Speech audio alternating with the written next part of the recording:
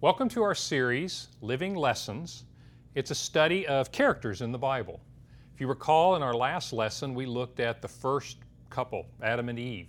And we looked at it from, there are many lessons, of course, about Adam and Eve, but we looked at it from the point of view of God's design for marriage and what sin can do in our marriages. And I hope that strengthened you, that discussion. In this lesson, I want to talk about another couple, it turns out, but I want to take again a little different perspective and look at one of the lessons that's a little less known. If you have your Bibles, you can turn to the book of 1 Samuel. 1 Samuel in the Old Testament, we'll be starting in chapter 1, and I want to introduce you to a couple, Elkanah and Hannah. You may know Hannah from the Old Testament as Samuel's mother, and you may remember her story. But I want to turn the prism just a little bit, and I want to talk basically about how can we help our spouses or our friends. This isn't a unique discussion to marriage by any means. In times of disappointment or discouragement, those inevitable times in life when our dreams or our hopes, our disappointments can turn into peace, and it's a story of how that process can happen and how we can help each other with it. Let me jump into the story today. This story has a few players. They have, first of all, what I call the triangle of marriage, and that is husband, wife, and God. And that is indeed, as you'll see in this story, that is the three cords that bind this marriage. There is the adversary, and in this story there are two adversaries. One is circumstance, disappointing circumstances. The other is a rival, someone who's an antagonist in the story. So let me read 1 Samuel 1, the first 20 verses, and then I'd like to look into this marriage and look into this disappointment, and let's see what lessons we can learn from it. 1 Samuel chapter 1, there was a certain man from Ramathaim, a Zuphite from the hill country of Ephraim. His name was Elkanah, son of Jeroham, son of Elihu, son of Tohu, etc., through the genealogy. He had two wives. One was named Hannah, the other was named Peninnah. Peninnah had children, but Hannah had none. Year after year, this man went up from his town to worship and sacrifice to the Lord Almighty at Shiloh. Now, if you remember your history, this is happening about 1000 BC. This is right before Samuel's born, of course. So it's right before the first king, Saul, and then King David, and the temple being built under Solomon. So there's no temple in Jerusalem at this time. So they're going to Shiloh, where to sacrifice, to worship. So they go to Shiloh, where Hophni and Phinehas, the two sons of Eli, were priests of the Lord. Now whenever the day came for Elkanah to sacrifice, he would give portions of the meat to his wife Peninnah and to all her sons and daughters. But to Hannah he gave a double portion, because he loved her, and the Lord had closed her womb. And because the Lord had closed her womb, her rival kept provoking her in order to irritate her. This went on year after year. Whenever Hannah went up to the house of the Lord, her rival Peninnah provoked her until she wept and would not eat. Elkanah, her husband, would say to her, "Hannah, why are you weeping? Why don't you eat? Why are you downhearted? Don't I mean more to you than 10 sons?"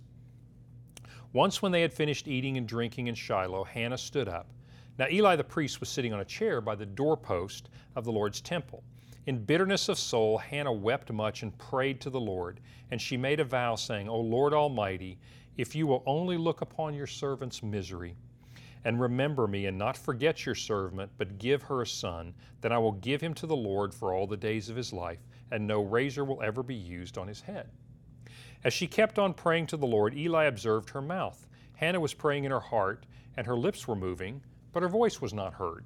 Eli thought she was drunk and said to her, "How long will you keep on getting drunk? Get rid of your wine." "Not so, my lord," Hannah replied. "I am a woman who is deeply troubled.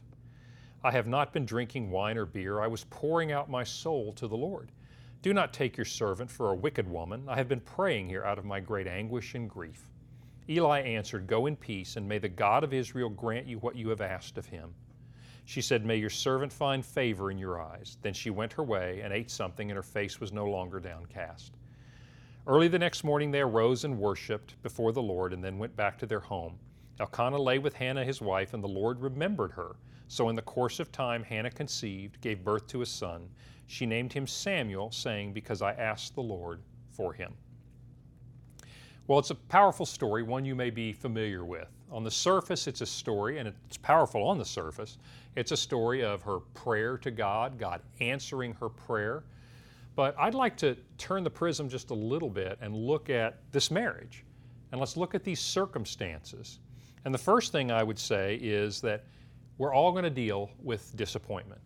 No matter what our dreams, our hopes are, circumstances are such that everything will not always work out the way we want. Whether they're trials or simply goals we haven't met or something else, we will deal with disappointment.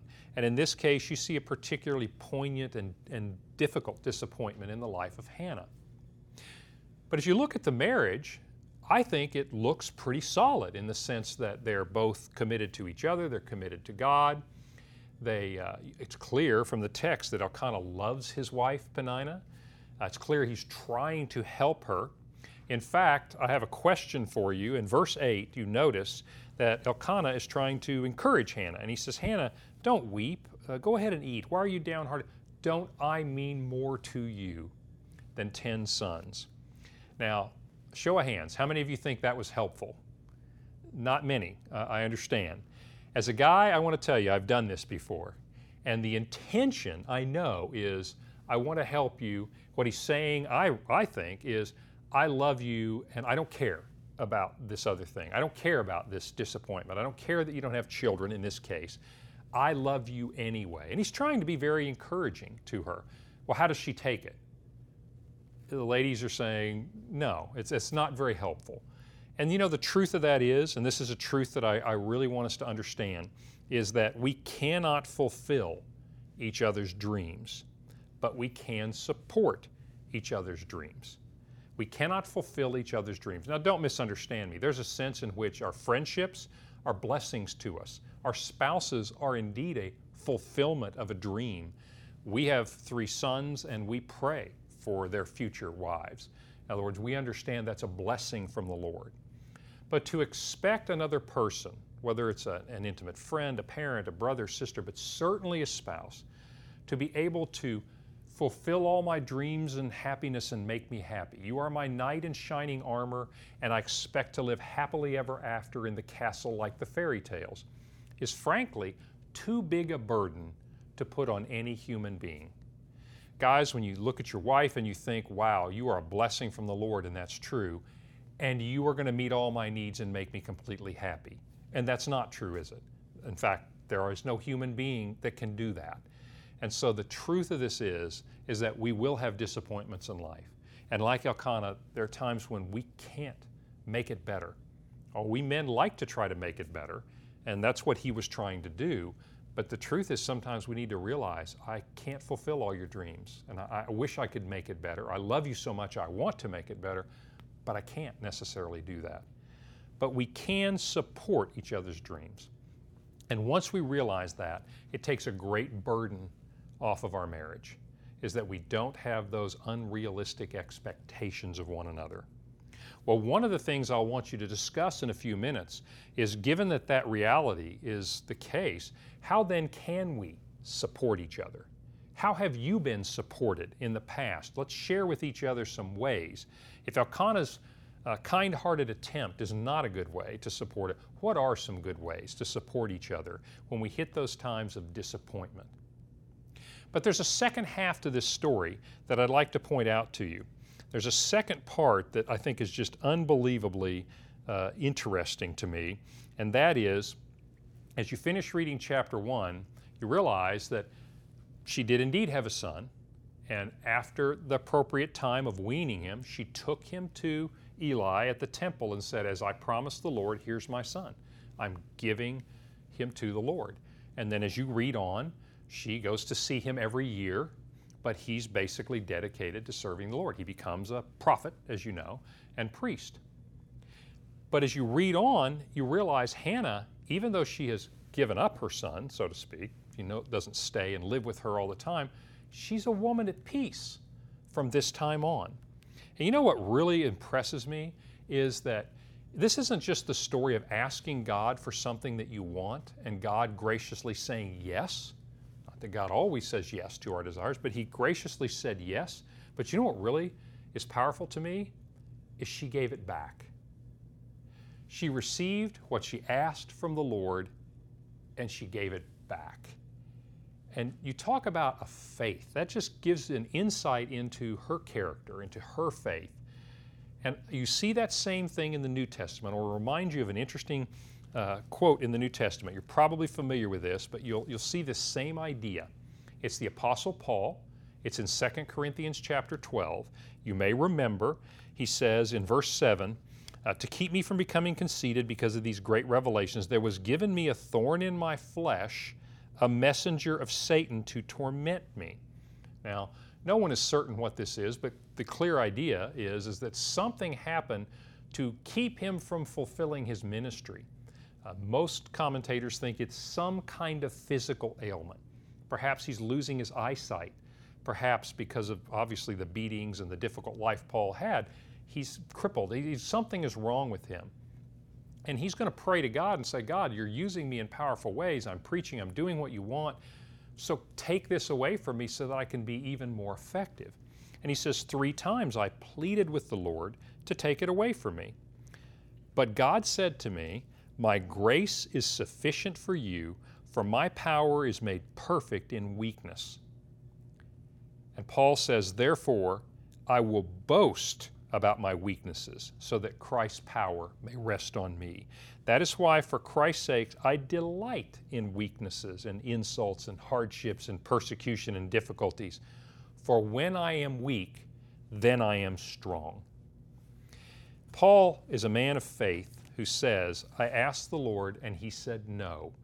And so I give my problems to the Lord and say, you will be glorified then in my weakness. Hannah is a woman who asks of God and God says yes. And she takes that and said, and you are still enough for me, and gives it back to God. I just think it's a powerful story. And here's the lesson that I'd like for us to understand. And this is a hard lesson when we're dealing with the disappointments of life, but it's one that jumps out at us from the pages of Scripture, is that disappointment in life can be turned into deep realizations of God's sufficiency.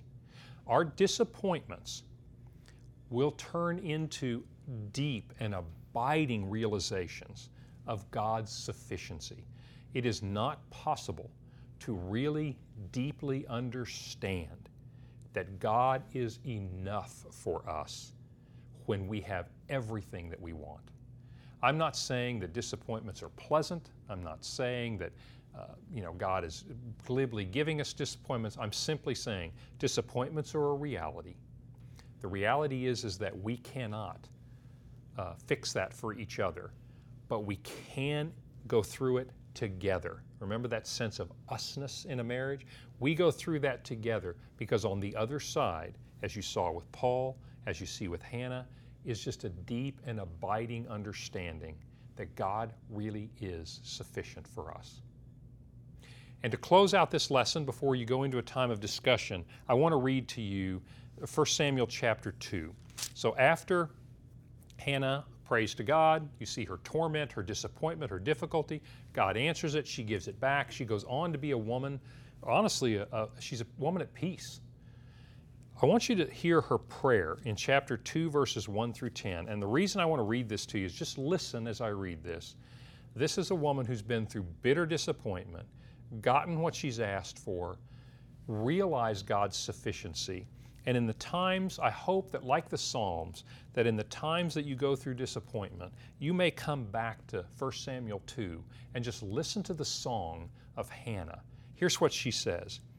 My heart rejoices in the Lord. In the Lord my horn or my strength is lifted high. My mouth boasts over my enemies, my adversaries, for I delight in your deliverance. There is no one holy like the Lord. There is no one beside you. There is no rock like our God. Do not keep talking so proudly or let your mouth speak such arrogance, for the Lord is a God who knows, and by him deeds are weighed. The bows of the warriors are broken, and those who stumbled are armed with strength. Those who were full hire themselves out for food, but those who were hungry hunger no more. She who was barren has borne 7 children, but she who has had many sons pines away. The Lord brings death and makes alive. He brings down to the grave and raises up. The Lord sends poverty and wealth. He humbles and He exalts. You get the sense of God's sufficiency here? He raises the poor from the dust. He lifts the needy from the ash heap. He seats them with the princes and has them inherit a throne of honor. Let me just stop there, but I would urge you to just read the rest of this song in those times of disappointment, that you can remember this story and realize that out of this situation, God will work His sufficiency in us. Well, let's take a time to take a look at this. I want to look at it from the lens of marriage. What do you think about this marriage? And then how do we transfer that? When we go through our difficult times, how can we support one another? How can we get to the place where we use the inevitable difficulties of life to bring about in us the peace that comes from knowing the sufficiency of God?